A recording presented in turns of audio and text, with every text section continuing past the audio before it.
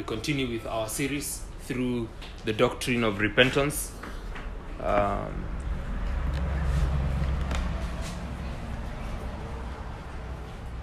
Who can tell me what repentance is?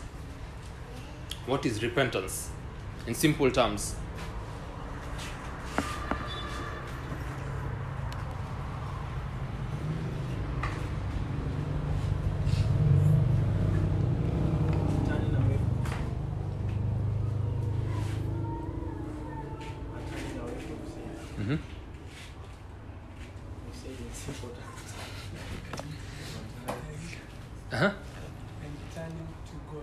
Turning to God in Christ. Yes. Why was it necessary for us to consider this whole matter of repentance? Yeah.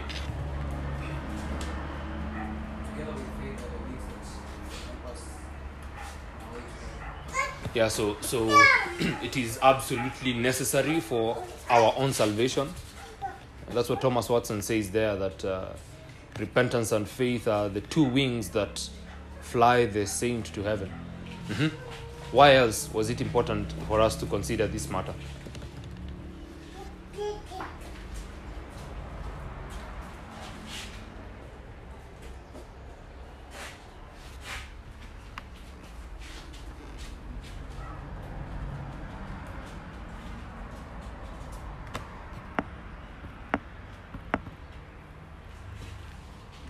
Yes? Yes, the Christian life is, we do not only repent at the point of salvation, we continuously repent. Repentance being turning away from sin. We are constantly turning away from sin and turning to Christ. Yes? Because the Bible is full of Yes, the scriptures is full of this constant call to repent. The prophets of Jesus, the prophets of God did this. Jesus himself did this. The apostles did the same. So we see that the word of God is full of the calls to repentance. And so we must constantly be repenting, turning away from sin. And then we considered 6 things there that are characteristic of true repentance. What are they?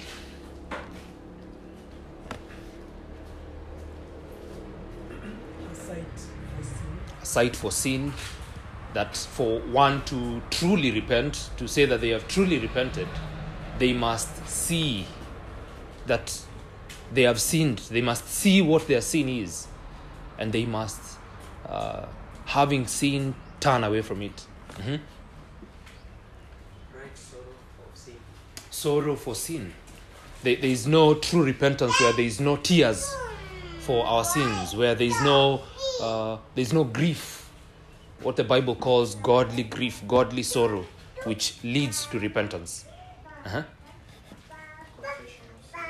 Confession of sin.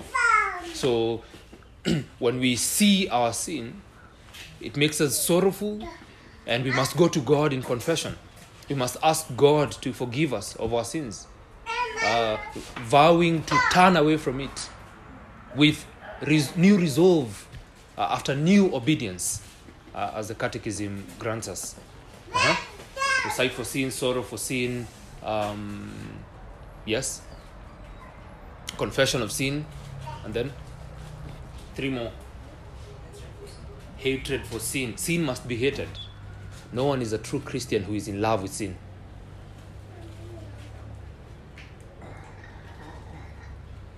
No one is a true Christian who is in love with sin. There must be a proper hatred for sin. So that when we sin, or because we sin, we feel a particular hatred towards this body of death. That's what the Apostle Paul says. Who will deliver me from this body of death? So there must be a proper sight for sin, seeing the sinfulness of it, and an appropriate hatred for it, because it is an affront to the holy God, because it defiles. Two more.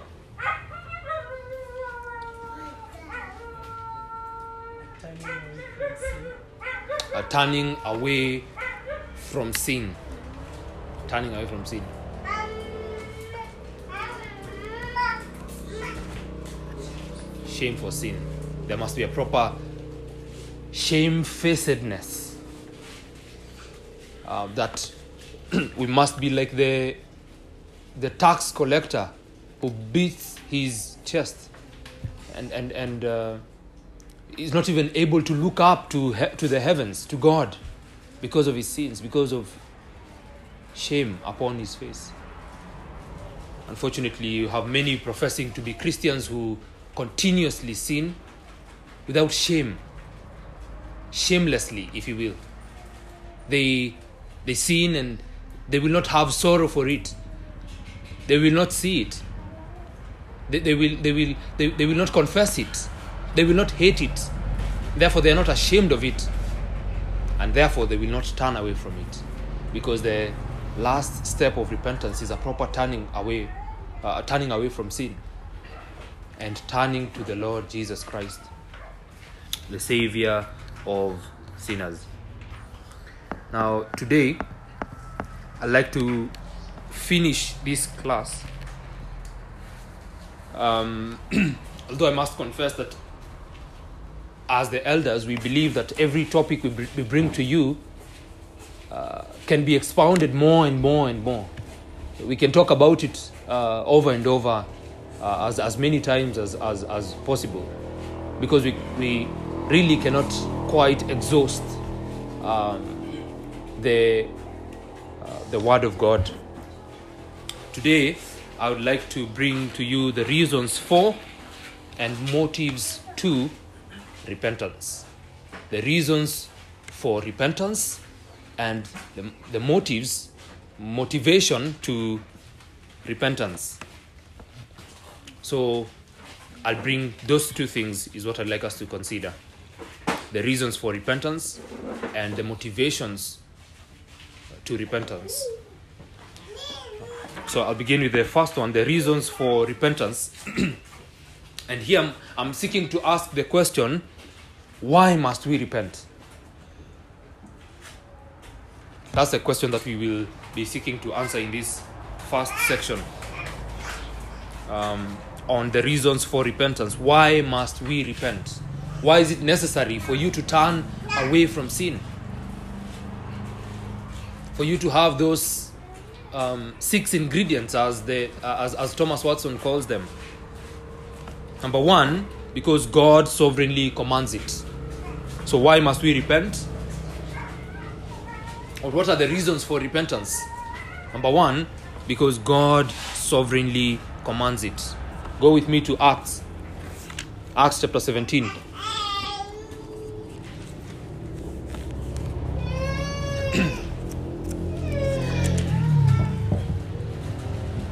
In Acts chapter 17, verse 22, we read, "So Paul, standing in the midst of the Areopagus, said, 'Men of Athens, I perceive that in every way you are very religious. For as I passed along and observed the objects of your worship, I found also an altar with this inscription, To the unknown God. What therefore you worship as unknown, this I proclaim to you. The God who made the world and everything in it, being Lord of heaven and earth, does not live in temples made by man, nor is he served by human hands, as though he needed anything, since he himself gives to all mankind life and breath and everything. And he made from one man every nation of mankind to live on all the face of the earth, having determined allotted periods and the boundaries of their dwelling place, that they should seek God and perhaps feel their way toward him and find him. Yet he is actually not far from each one of us, for in him we live, move, and have our being. As even some of your own poets have said, for we are indeed his offspring. Verse 29. Being then God's offspring, we ought not to think that the divine being is like gold or silver or stone, an image formed by the art and imagination of man. The times of ignorance, this is now what I want you to pay attention to, God overlooked. But now he commands all people everywhere to repent, because he has fixed a day on which he will judge the world in righteousness by a man whom he has appointed. And of this he has given assurance to all by raising him from the dead. Now, just to paraphrase that section that I would like you to note, verse 30 and 31, it's as though the Apostle Paul is saying it does not matter who you are or who you think you are. Repentance is necessary. Why must we repent? Because God sovereignly commands it. You must repent. I must repent. Everyone must repent. You've heard that there. But now God commands all people everywhere to repent. Doesn't matter who we are or who we may think we are or who we may be. Doesn't matter our rank, our possessions. It doesn't matter. It doesn't matter what we have in this world or what we do not have. The Bible says God commands all people everywhere to repent, to turn from sin, to turn to Christ. And so this is why repentance is necessary, because God sovereignly commands it. The Apostle Paul there tells the men of Athens that there is a time that God overlooked evil. And of course, this does not mean that he excused it or that he did not notice it. This means that God, in his mercy, did not visit the evil of men with the judgment that it deserved. So God sovereignly commands repentance now. And he does this because he has set a time of judgment. He will judge the world. He will judge all people. He will judge all people everywhere who have ever lived. And his judgment is trustworthy, because Paul tells us there that it will be done righteously. It will be righteous judgment. So one of the reasons why it is absolutely necessary for us to turn from sin and turn to Christ is because God commands it. And you know, the word of God is final. There's no changing it. God has said it, so be it. So must it be. We must repent because God sovereignly commands it. Now, repentance is not arbitrary. In other words, it is not left to your choice to decide when you will repent. It's not left to your preference, whether or not to repent. It's not arbitrary like that. It is a must that we repent. It is an indispensable command. It must be hard. We cannot do away with it. God commands all people everywhere to repent, and you and I must be found repenting. We must be found turning away from sin. Anything in our lives that is not in accordance with God's will must be repented of. We must be actively pursuing righteousness and holiness, because that's what the Christian life is about. God commands repentance from everyone. God has said it, and hence it must be done. No sinner will be accepted by him unless they repent. Unless we all repent, we will not be accepted by God. We must be turning away from sin, brethren. We must. We must be fixing our eyes on Jesus Christ, not only for salvation, but also for preservation. And this is what repentance is. We are saying, we depend upon you, O Lord. We must not only be saved from the penalty of sin, we must also be saved from the power of sin. And this is what repentance grants.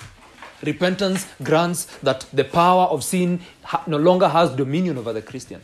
So the Christian is constantly turning away from sin and turning to the Lord Jesus Christ, seeking to remove everything in their life, anything and everything that they know to be sin, because God sovereignly commands it. So reason number one for repentance is that God sovereignly commands it. Reason number two is that it's because God is holy. Repentance is necessary. Why must we repent? Because God is holy. Because God is a holy God. God is completely separate from us. He is in a category of his own. In addition to this, we know that he is pure. He is righteous. He is clean. He is light, in whom there is no darkness at all. Go with me to 1 John. You know this text? 1 John chapter 1 verse 5.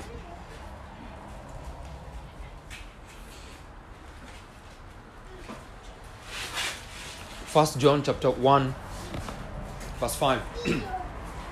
This is the message we have heard from him and proclaimed to you, that God is what? God is light. God is pure. God is completely separate from sinners like you and I.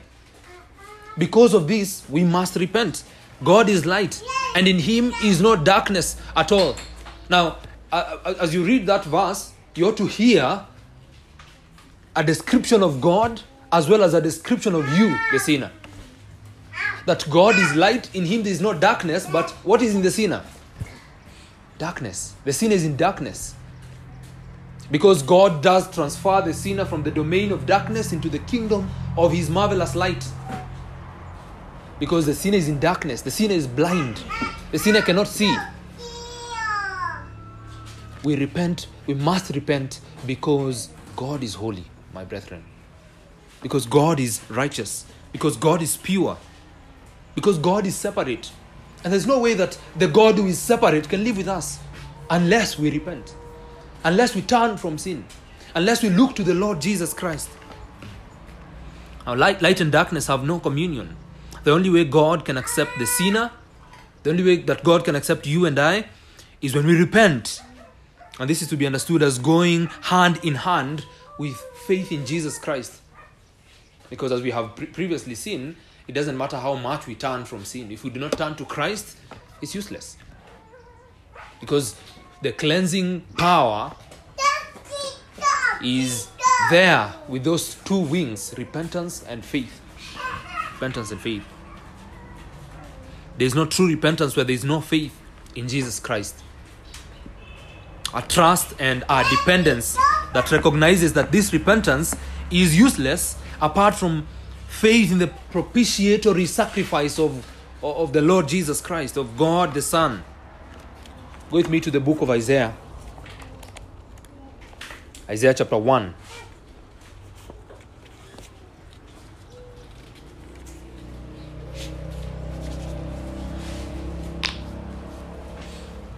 Isaiah chapter 1 verse 16 says, "Wash yourselves, make yourselves clean. Remove the evil of your deeds from before my eyes. Cease to do evil. Learn to do good.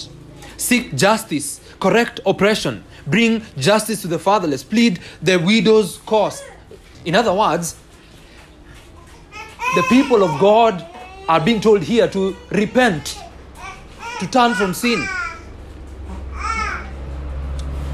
And that's what God is telling them there in verse 18. "Come now, let us reason together, says the Lord.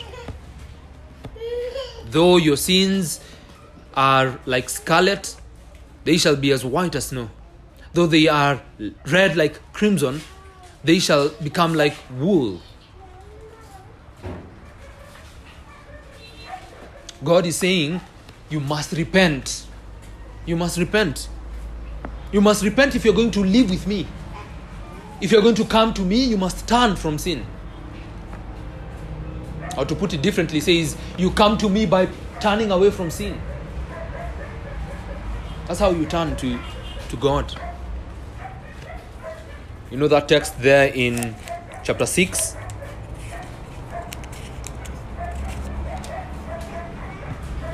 The year that King Uzziah died, I saw the Lord sitting upon a throne high and lifted up, and the train of his robe filled the temple. Above him stood the seraphim. Each had 6 wings. With 2 he covered his face, and with 2 he covered his feet, and with 2 he flew. And one called to another and said, "Holy, holy, holy is the Lord of hosts. The whole earth is full of his glory." And the foundations of the threshold shook at the voice of him who called, and the house was filled with smoke. And I said, "Woe is me, for I am lost. For I am a man of unclean lips, and I dwell in the midst of a people of unclean lips. For my eyes have seen the King, the Lord of hosts." Now, those who know God know that God is holy, and they know that they are not.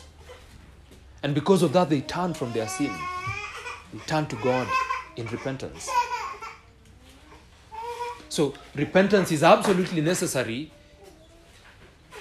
not only because God has sovereignly commanded it, but because how else can we live with God? God is a holy God. God cannot be at peace with you and I until or unless we repent. Otherwise, He would be approving all our past evil conduct if He accepted us with our sins. But He tells us to repent, to turn. It would be a complete contradiction of the holiness of God if God would accept us with our sins. He tells us to turn away from sin. To turn away from sin. To turn away from sin. That's what we do as Christians. We turn away from sin. We turn away from sin. We turn to Jesus Christ. Number 3, why is it important that we must repent? Why must we repent? It's because God sent His Son to proclaim repentance. You and I know that Jesus did not come to make us rich. He didn't come here so that we may have big cars, big houses and a lot of money in the bank. That's not why Christ came. Christ came to save His people from their sin. And what does He tell them? To repent. The kingdom of God is at hand. Repent and believe in the gospel. The forerunner of Jesus Christ does the same. John the Baptist proclaims repentance for the forgiveness of sins. Now God the Son left all His glory to come so that we may be saved. And how are we saved? Is that we repent. We turn away from sin and we turn to Him.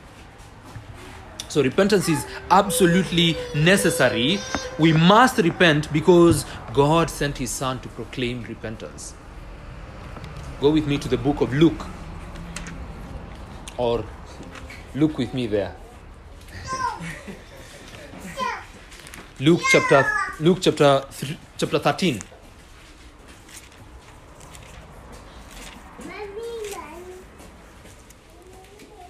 Luke chapter 13.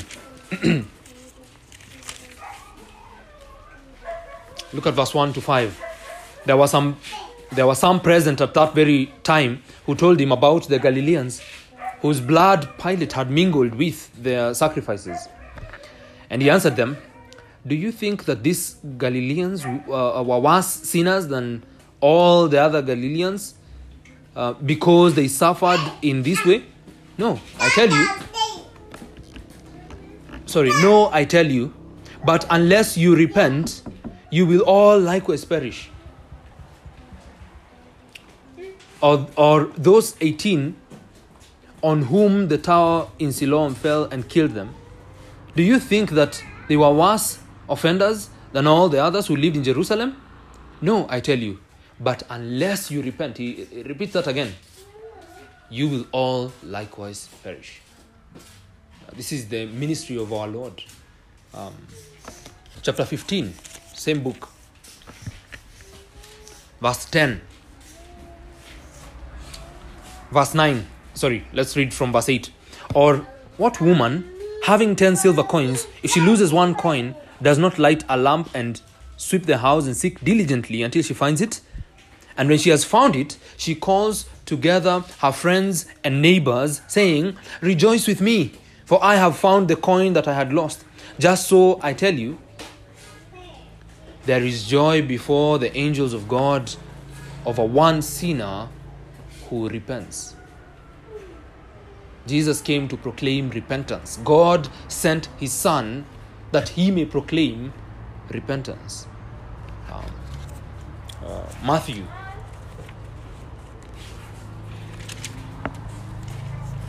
Matthew chapter 4.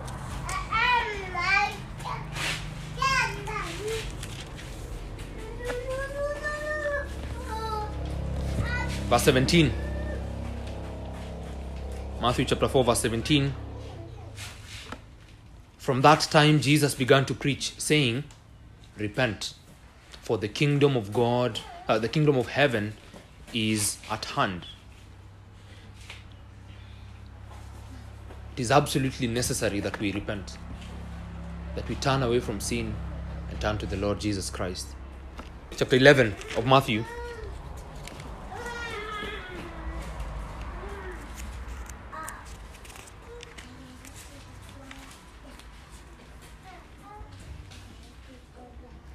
And verse 20. Then he began to denounce the cities where most of his mighty works had been done, because they did not do what? Because they did not repent. Then he goes ahead to give them the woes, the terrible things that will happen to them, because they refuse to turn from sin.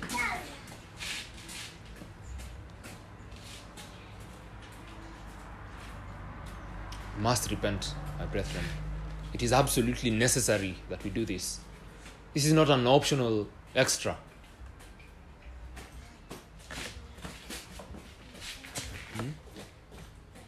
Mark chapter 1 verse 15 tells us the same thing. Jesus says the kingdom of God is at hand. Repent, believe in the gospel.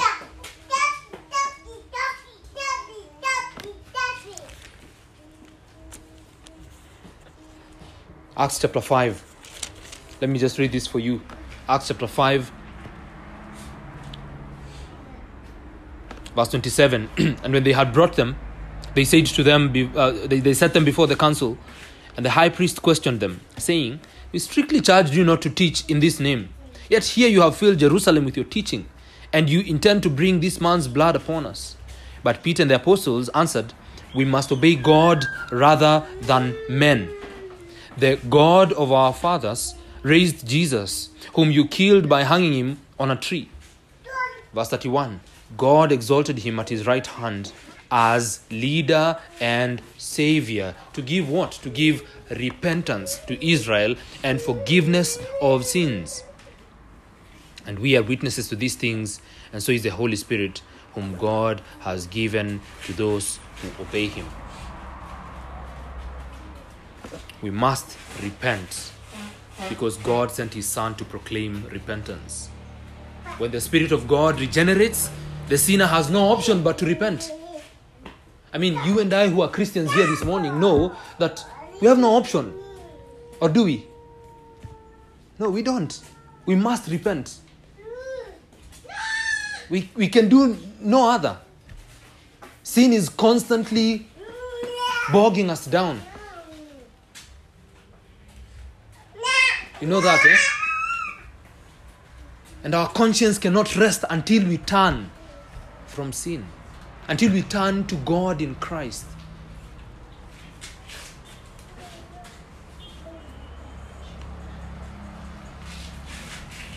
The Christian must repent so that their Lord and Savior Jesus Christ calls them to do this. He saves them, and he does this by calling them to repentance. And his call is powerful. You remember when Jesus called Lazarus to come out of the grave? The call of Christ is like that. When he calls the sinner comes. The sinner is able to repent when they are drawn to Christ by the Father.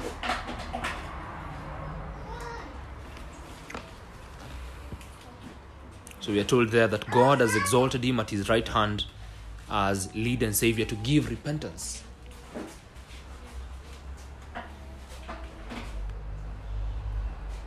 Number 4, and lastly, it is absolutely necessary, or another reason for repentance, why must we repent, is because God has been wronged by sinners.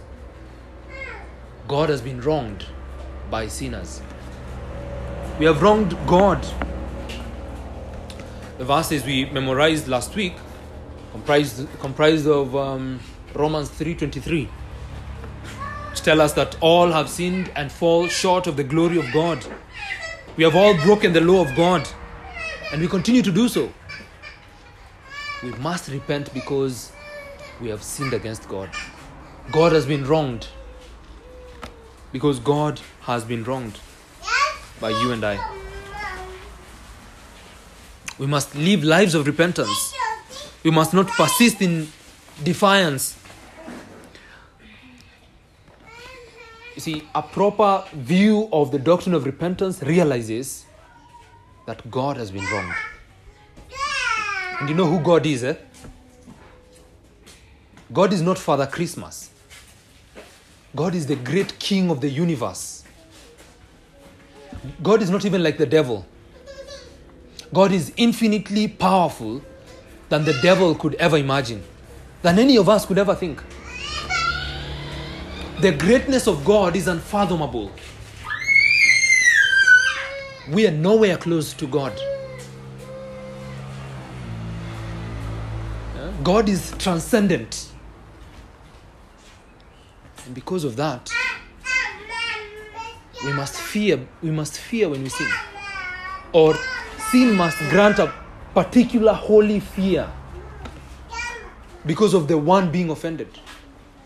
We must repent because God has been wronged. It's not the police that have been wronged.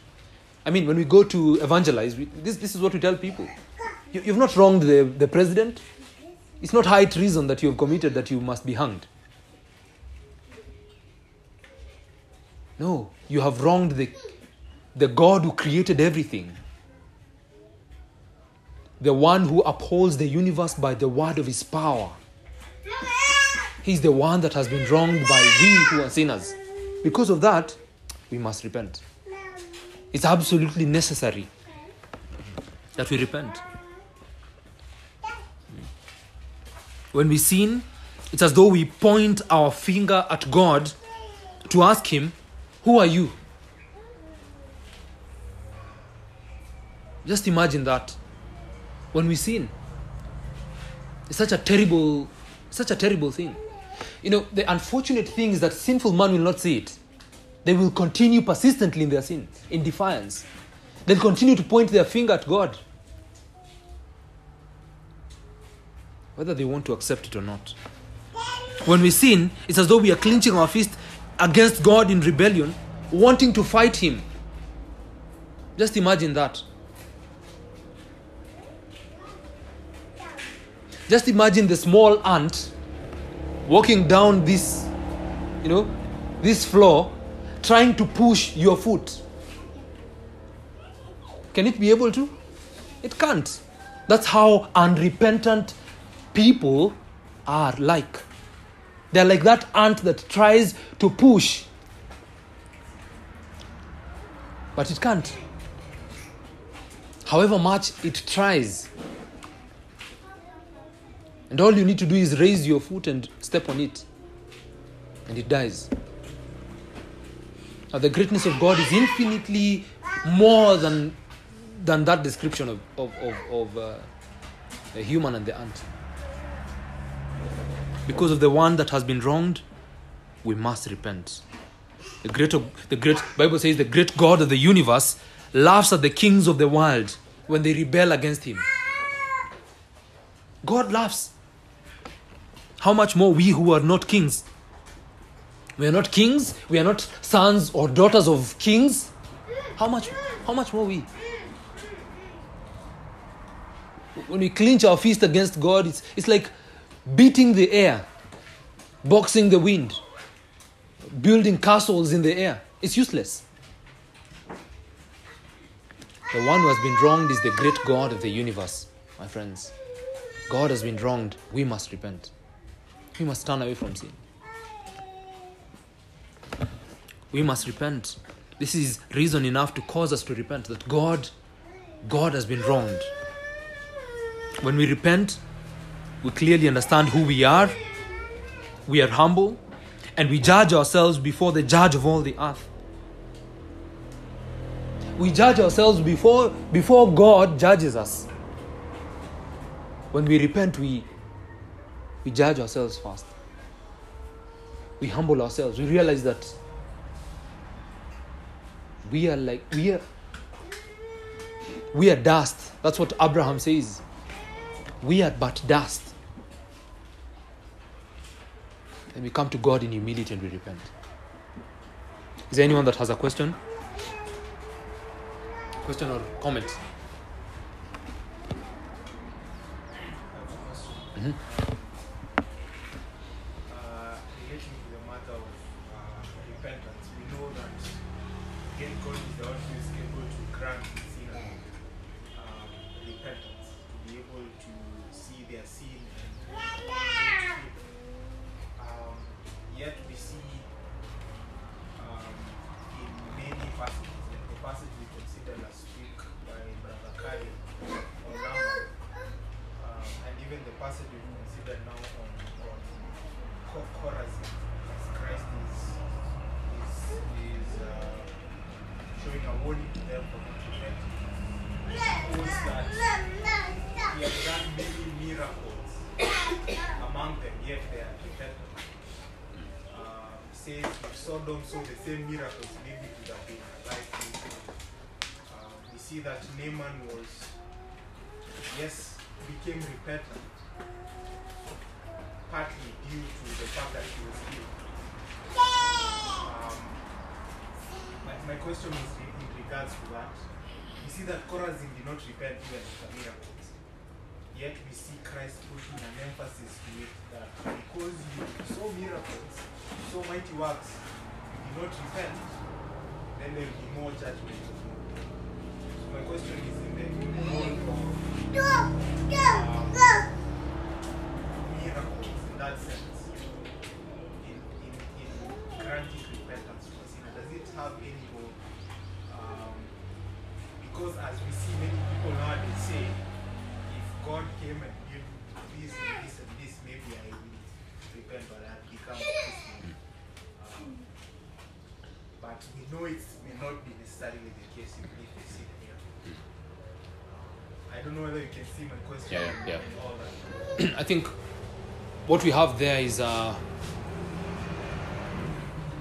mixture. I wanted to say conglomeration of things. It's a mixture of some certain doctrines. The sovereignty of God, for example. Miracles do not happen apart from the sovereign work of God. I mean, it's not as though we don't believe that God can heal the sick today, right? God is well able to heal someone with cancer or someone with a terrible disease because He is the omnipotent.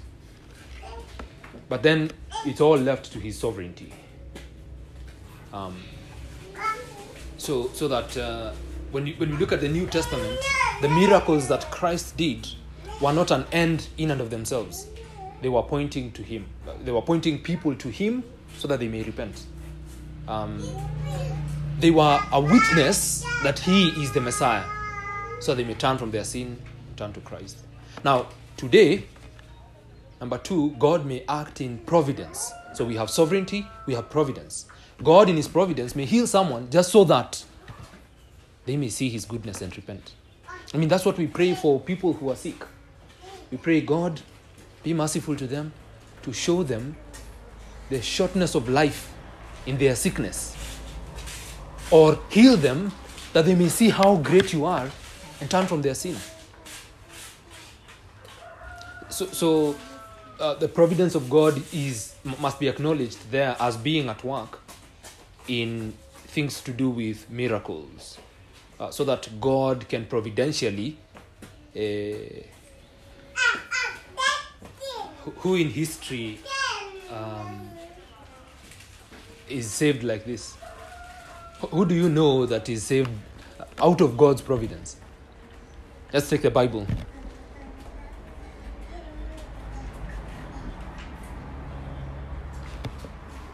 The Apostle Paul. What is he doing? He's persecuting the church of Christ.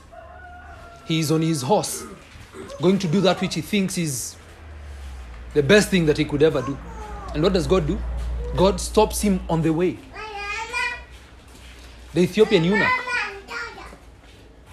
I mean, was he there looking for salvation? He was out on his own businesses. And he comes across this passage, he reads it, he's not able to understand it. The Holy Spirit sends who? Philip, to explain it to him. And he said, God can use providential circumstances so that sinners may be turned from their sin. So you see, miracles, signs and wonders do not quite work in the same way as they did in the first century Christianity.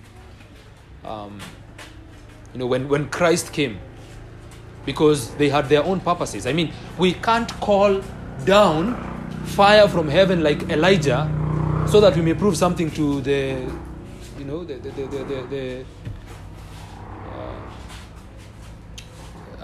soldiers of Baal. I mean, we can't do that because they had a reason and a purpose, right? But then, while we hold to that, we also believe that God is able to save someone out of miraculous events. Because the miraculous events are not an end in and of themselves. I don't know whether that tries to answer the question that you have. So the person who says they want to see a miracle, that is unwillingness, that is a sin. It's futile. Yeah, it's unwillingness. It's a rebelliousness. It's as though God must be subject to you so that you do what He wants. God is the only sovereign. See the sovereignty of God there? The person who says, show me and I will, is foolish. Because they think that God... You see, the atheist is the most foolish person in the whole world.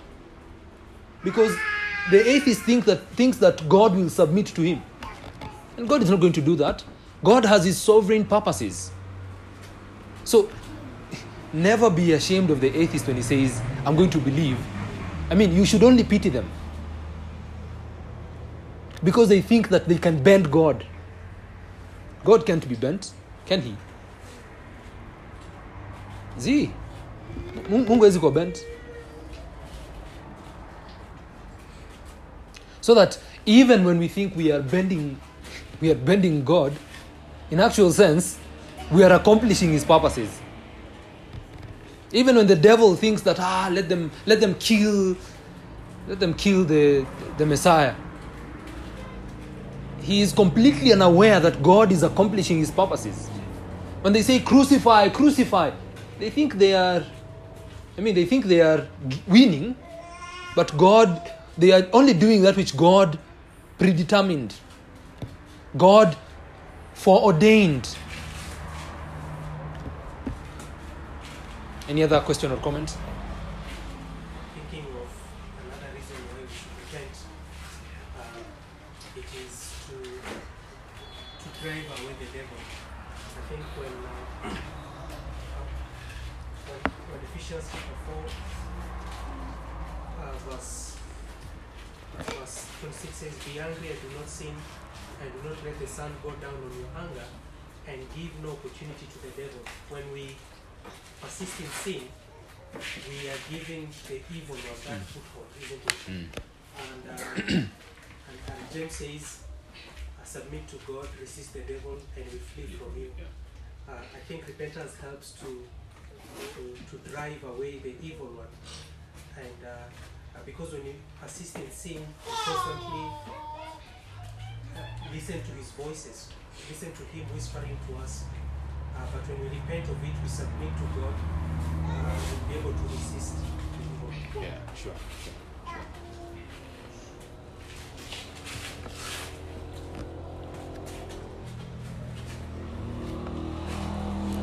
So we've considered the reasons for repentance, why we must repent. I'd like to finish with the motivations to repentance. What ought to motivate us to repent? What is it that should motivate you to repent? You should be excited to repent. We should be excited that God actually grants the opportunity for us to repent. That the mercies of God are new every morning should be something to bless the Lord for. So I'd like to motivate you so that if by now you have not seen the need to repent, the need to turn away from your sin, if by now you've not had enough to spur you to repentance, then consider these few motivations for you to repent. Number one, no one ever truly repented that was rejected.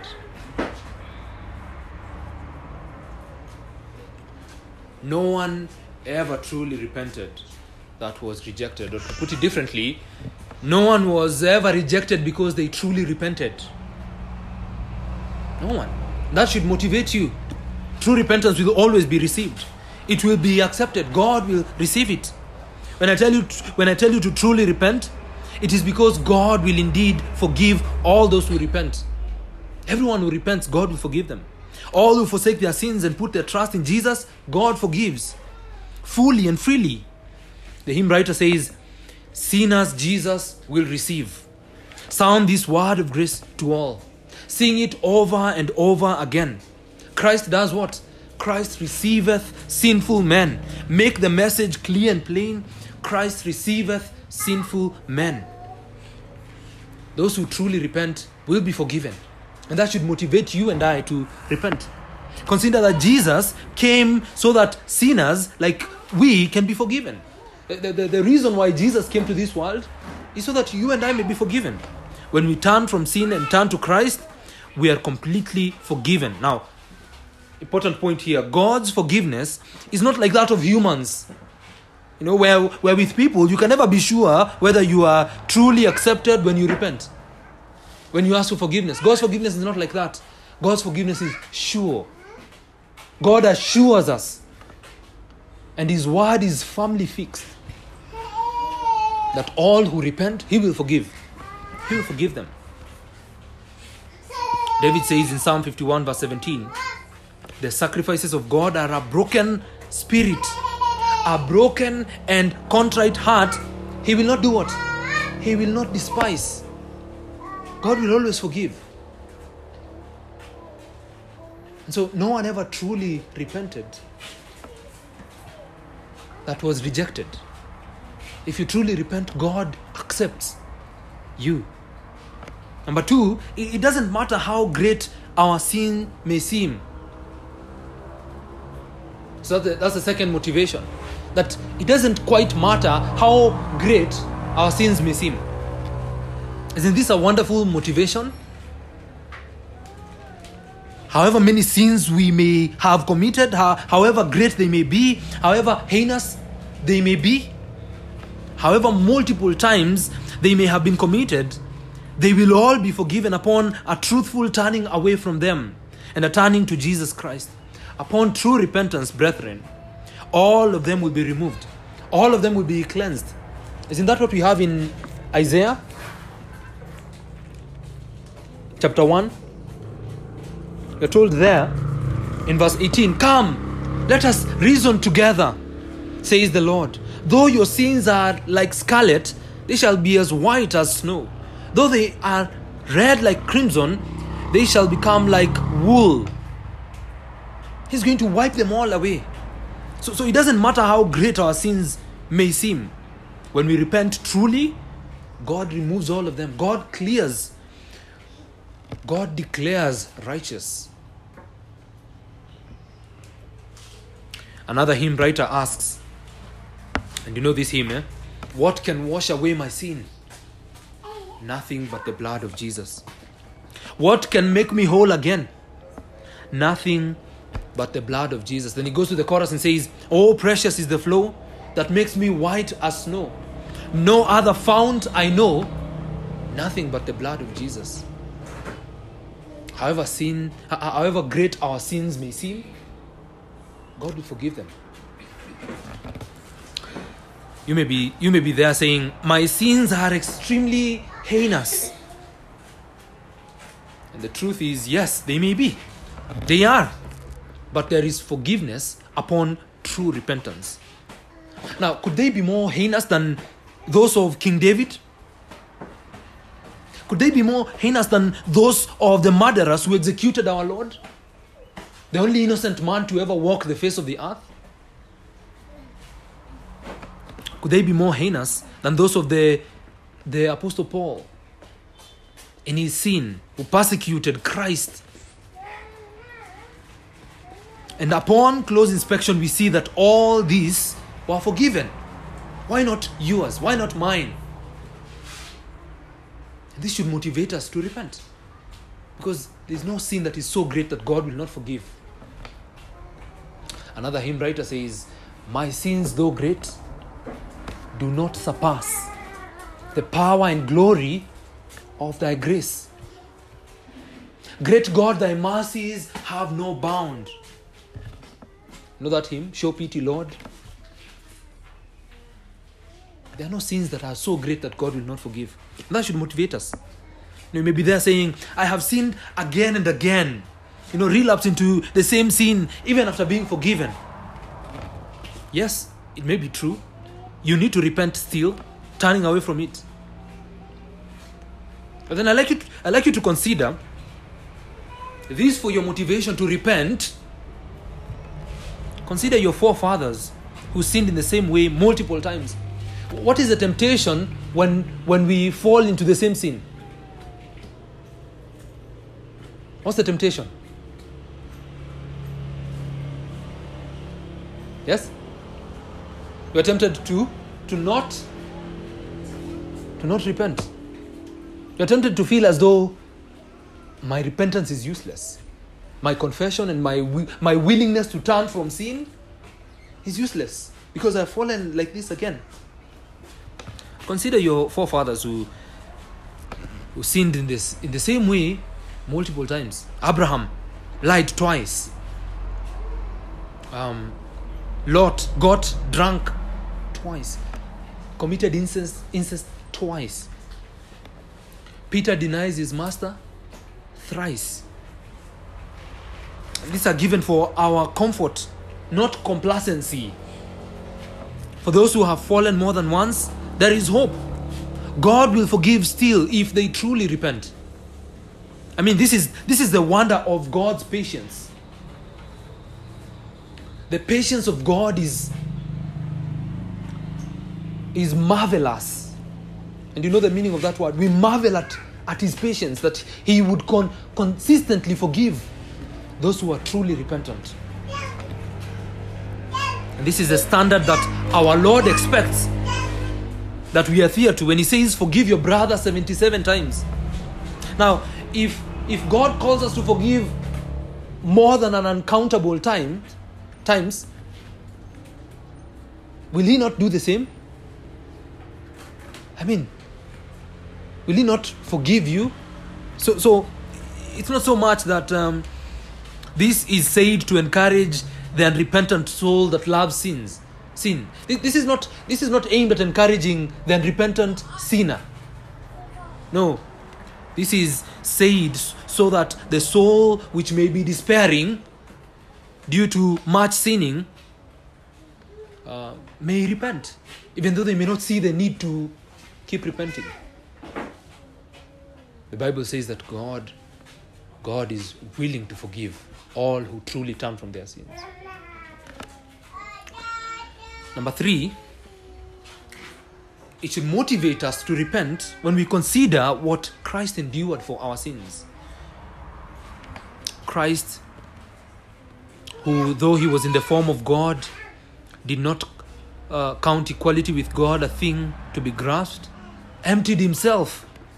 He took the form of a servant, being born in the likeness of men, and being found in human form, he humbled himself by becoming obedient to the point of death, even death on a cross. And consider what Christ endured for our sins.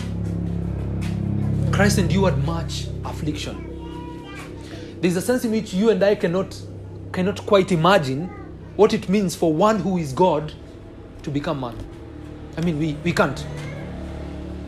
And then the Bible tells us that he left the realms of glory.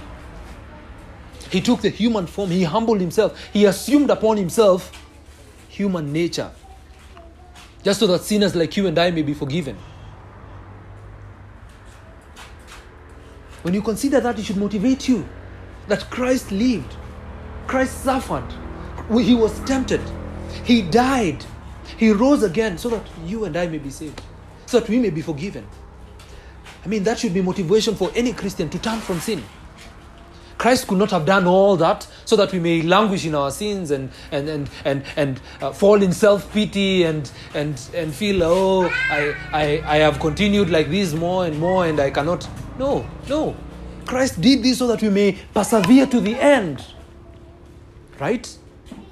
When we consider that, we should be motivated to repent, to turn from sin, to turn to Christ every day of our lives, every hour. Considering what it cost our Lord to reconcile us to the Father should cause us to cry. Thomas Watson says here, quote, "Can we look upon a suffering Savior with dry eyes? Will we not be sorry for those sins which made Christ a man of sorrows?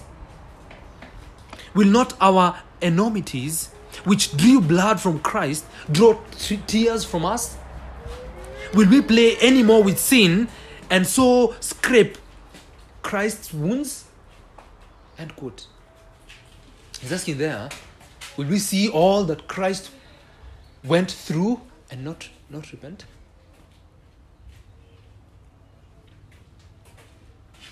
It should motivate us to consider what Christ went through, what Christ endured for our sins.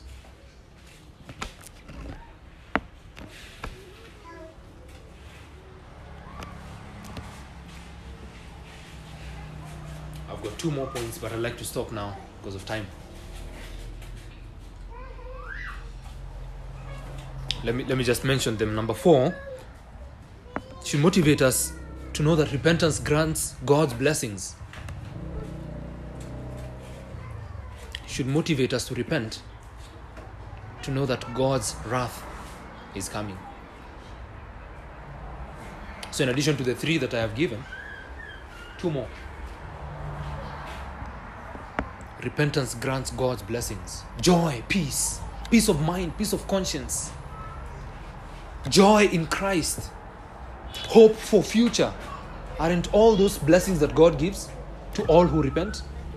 And all who refuse to repent, the opposite is true. They have no joy, they have no peace, they have no hope, they have no assurance. I tell you. But repentance grants God's blessings like that. I mean, when we repent of our sins, the Bible grants accounts in the Old Testament where God blessed people in a temporal way, gave them temporal blessings, so that those who turn from their sins and turn to God can be sure that God will never forsake them. The righteous will never beg for bread.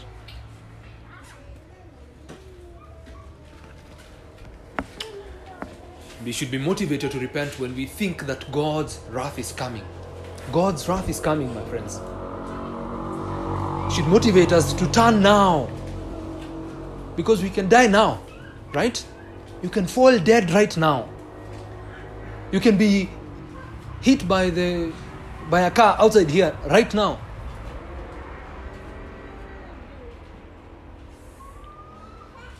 You can get sickness and die. God's wrath is coming. I mean, that's what we have just read in the book of Acts. God commands all people everywhere to repent because He has set a day when He's going to judge everyone. So we must repent. We must repent. We can engage more over the T-plot. But these, for the reasons for repentance and motivations to repentance, I hope that this will encourage you to live a life of repentance. Let's pray. We thank you, our Heavenly Father, for the opportunity to consider these matters. Thank you for your kindness in granting your Son, the Lord Jesus Christ, by whom we can be forgiven. We thank you that the door for us to come to you is always open. We thank you that you are the one that enables us to repent. When we come, you will forgive. We ask, Lord, that you may be merciful to us because we are sinners. Forgive us of all our sins. Cleanse us from every unrighteousness. Help us to see that you have sovereignly commanded that we repent. That you are a holy God. That you sent your Son to proclaim repentance.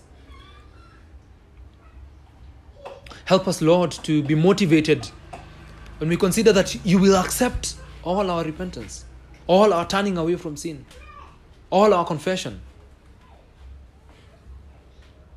as long as it be true and godly. Help us to be motivated when we think that your wrath is coming. When we think that you have granted us those spiritual and temporal blessings to all who repent. Oh, help us, Lord, to be motivated when we consider what Christ went through so that sinners like we can be forgiven. Lord, we come to you. We do not come to men or priests,